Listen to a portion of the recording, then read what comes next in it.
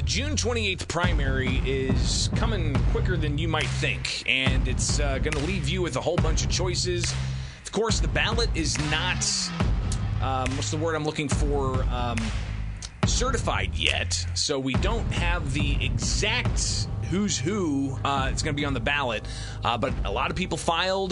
There's objections being filed to those people who filed, so there's still some things that have to take place here, but we've got names that are potential contenders against incumbents, and that includes all up and down the ballot, from who's seeking the nomination for governor to who's seeking the nomination for Secretary of State, and so on, even all the way down to the local state house level, where you've got what seems to be a race for the 95th House District. Kent Gray joining us now. He is challenging incumbent State Representative Tim Butler for that particular House seat, and he's in studio with us on Springfield's Morning News. I'm Greg Bishop. Kent, thanks for taking time with us. How are you? Thanks for being inviting me, Greg. It's great to be here this morning. Absolutely. So let's get into it. For people who don't know who Kent Gray is, they may have heard the name over the years in politics, but lay it out there for us. Well, I've been involved in Springfield area and Illinois politics for basically the last 35 years, my adult life. And worked for the House and Senate staff here in Springfield over the years, going back a long ways, and worked about 8 presidential campaigns. Most recently working for Donald Trump's campaign as his state director in Illinois and Missouri back in 15 and 16. I'm the guy who brought Donald Trump to the Prairie Capital Convention Center. I'm the guy who announced his arrival on stage, which is a funny story in itself, but he had a great time that night. We had about 11,000 people in the convention center, and he was very proud that it was more people than Elton John. That's right. I remember that night. I was watching it remotely, and even just watching it through the screen, I was like, my gosh, it's pretty electric in there. Yeah. And it wasn't just supporters, by the way, who showed up either, yeah. right? Yeah. I mean, there were some people who just wanted to see, at that time, a reality TV star who was pretty big in the politics for a first foray. So that was kind of fascinating to see. So let's get into now why you decided to challenge an incumbent Republican state representative as a Republican. Yeah, well, I will tell you, I spent 18 years on the Lincoln Land Community College Board, which covers all of Sangamon County. Was chairman and vice chairman out there. So I've been an elected official in Sangamon County for a long time. Grew up in Chatham, went to Chatham schools.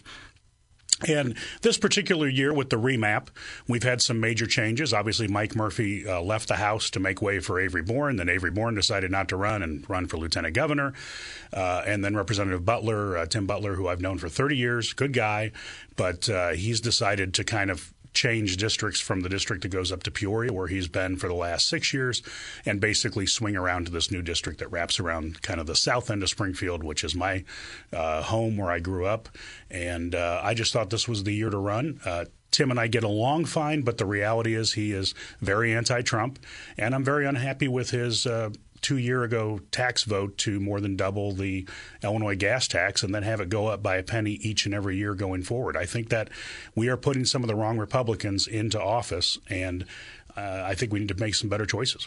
We're talking with Kent Gray. He is running for the Republican nomination for the 95th House District here on Springfield's Morning News. I'm Greg Bishop. And Kent, one of the things about that tax increase for motor fuel back in 2019, it had pretty broad bipartisan support. What does that say for all the other Republicans across the state that supported that? They all got a piece of the action, and they all got bought off, and in a very legal and legislative way. But the reality is the Democrats do a great job in this state of picking off Republicans against their core principles on issues that we shouldn't be voting that way. And I know the argument is, we needed a project here, we needed whatever. But we're talking about $1.25 billion in new taxes just for gas every year forever, till your kids and your kids' grandkids, or until they change the law, forever. We already have one of the highest gas taxes in Illinois, and it's now going up every single year by a penny.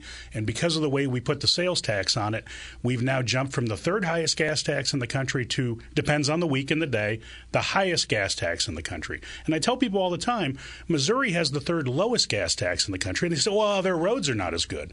And I'm here to tell you, I've driven across Missouri 6 times in the last couple of years. The roads are great. Well, and I know when I go to Missouri to see my family, we fill up in Missouri. Yeah. And we might grab some other items, too, here and there. So there's some real consequences, especially for those communities that are closer to the border, and I think that's not something that can just be dismissed. Kent Gray with us. He is challenging State Representative Tim Butler in the June 28th primary. Of course, the ballot has yet to be certified, so we'll, of course, follow all of that as that happens. But he has filed, and we'll see ultimately how that stands on the ballot. But Kent, we also have other issues with Illinois. Outbound migration. We lost a congressman. We, in the past census, lost 18,000 people, but different estimates show it could range from 100,000 to 400,000 over the past 10 years, let alone the recent studies by like Allied Vans that says Illinois had the highest percentage of people leaving the state compared to people coming in. What's happening? How do we fix it? Yeah, and I love this state, and I love Springfield. I was born and raised here. This is my hometown. But the reality is my father's now in his 80s. My mother's passed away. My children are in, middle school and high school. And so over the next 8 years, I've got to make my own decision of what I'm going to do. And unless Illinois makes some changes, there's really no reason to stay and be one of the last ones around to turn off the lights and just pay taxes to make up for all the bad decisions that were made over the last 30 years by Democrats and some Republicans. And so my issue is I'm going to try to fix it while I'm here for the next several years, and I hope we can make some inroads in that so I never have to leave the state that I love. But I'm here to tell you, I can't tell you how many friends I have that either full-time live in Texas or Arizona or Florida now, or they live there 51% of the time. All the high-wealth individuals that I know in Springfield, Illinois, that are friends of mine or acquaintances of mine are now residents of Florida or one of the other states or another, in one case, another country. Why? They don't want to pay Illinois taxes anymore. Now, they come back and they live at their lake house or they live at their Illini Country Club house or they live at their Panther Creek house a few months of the year to see their friends. And then they catch up with their other friends in Naples, Florida. But we cannot have this brain drain, this entrepreneurial drain from every single city and town in Illinois that are going to other states. What do you think are going to be some of the top issues heading into the November election, let alone the primary? Well, I do think it's going to be a good year for Republicans as things are shaping up. I mean, we're going to be talking about Mike Madigan and corruption in Illinois and how horrible that is. But folks, when you go into the polling place, you make these decisions to put these people back in office. And I'm sorry to say, you've been making some bad decisions. So you need to probably think about it a little bit more. If you're unhappy with the way government goes in this state, make some different decisions. So Madigan, corruption, taxes, efficiency of government, roads, all kinds of things. They're going to come up at the state level. I think in the primary race, it's going to come down to me being a very strongly pro-Trump individual, Representative Butler not liking Donald Trump at all. He's basically the Adam Kinzinger of the Illinois House of Representatives. The gas tax issue is going to be a huge deal. His vote to support D.C. statehood in the Illinois House. Why get involved in these things? The energy of the Republican Party in Illinois is all about Donald Trump and basically fighting back against the swamp, whether it's the D.C. swamp or the Illinois swamp. If you were to get the nomination, secure the seat in November, the question about Republican leadership in the House. I mean, Butler's an assistant majority or an assistant minority leader. Right. So if he's got the characteristics you say aren't savory in your opinion, what does that mean about Republican leadership? Should there be a change in the House when it comes to Republican leadership? And I've known Leader Durkin for 30 years. I mean, we've been involved in politics for a very long time together. I'm open to whatever ends up happening on leadership. There's a lot of different things that'll be moving around. I will tell you that Leader Durkin is also not a fan of Donald Trump. And they don't have to be a fan of Donald Trump.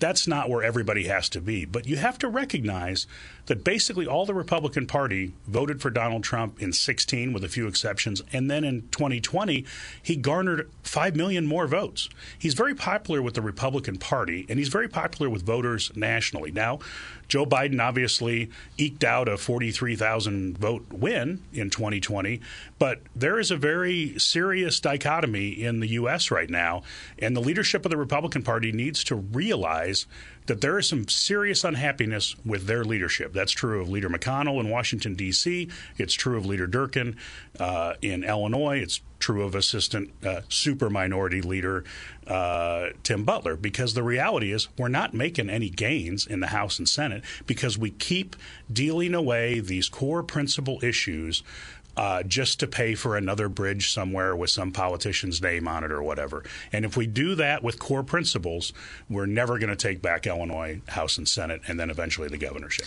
Kent Gray, he is challenging State Representative Tim Butler, the incumbent for the 95th House District. He joins us here on Springfield's Morning News. I'm Greg Bishop. And finally here, Kent, when it comes to the gubernatorial race, we've got, I think, like 7 or 8 different names on that could potentially be on the ballot.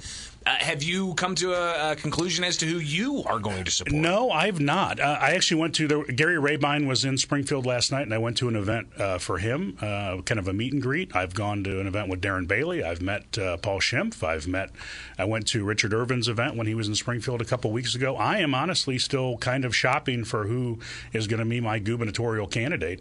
I'm glad we have choices this year, and I hope the voters appreciate the fact that in this representative race they'll have a couple choices between two good Republicans, but two very different folks within the parameters of the Republican Party. And again, just give us, I guess, the elevator pitch.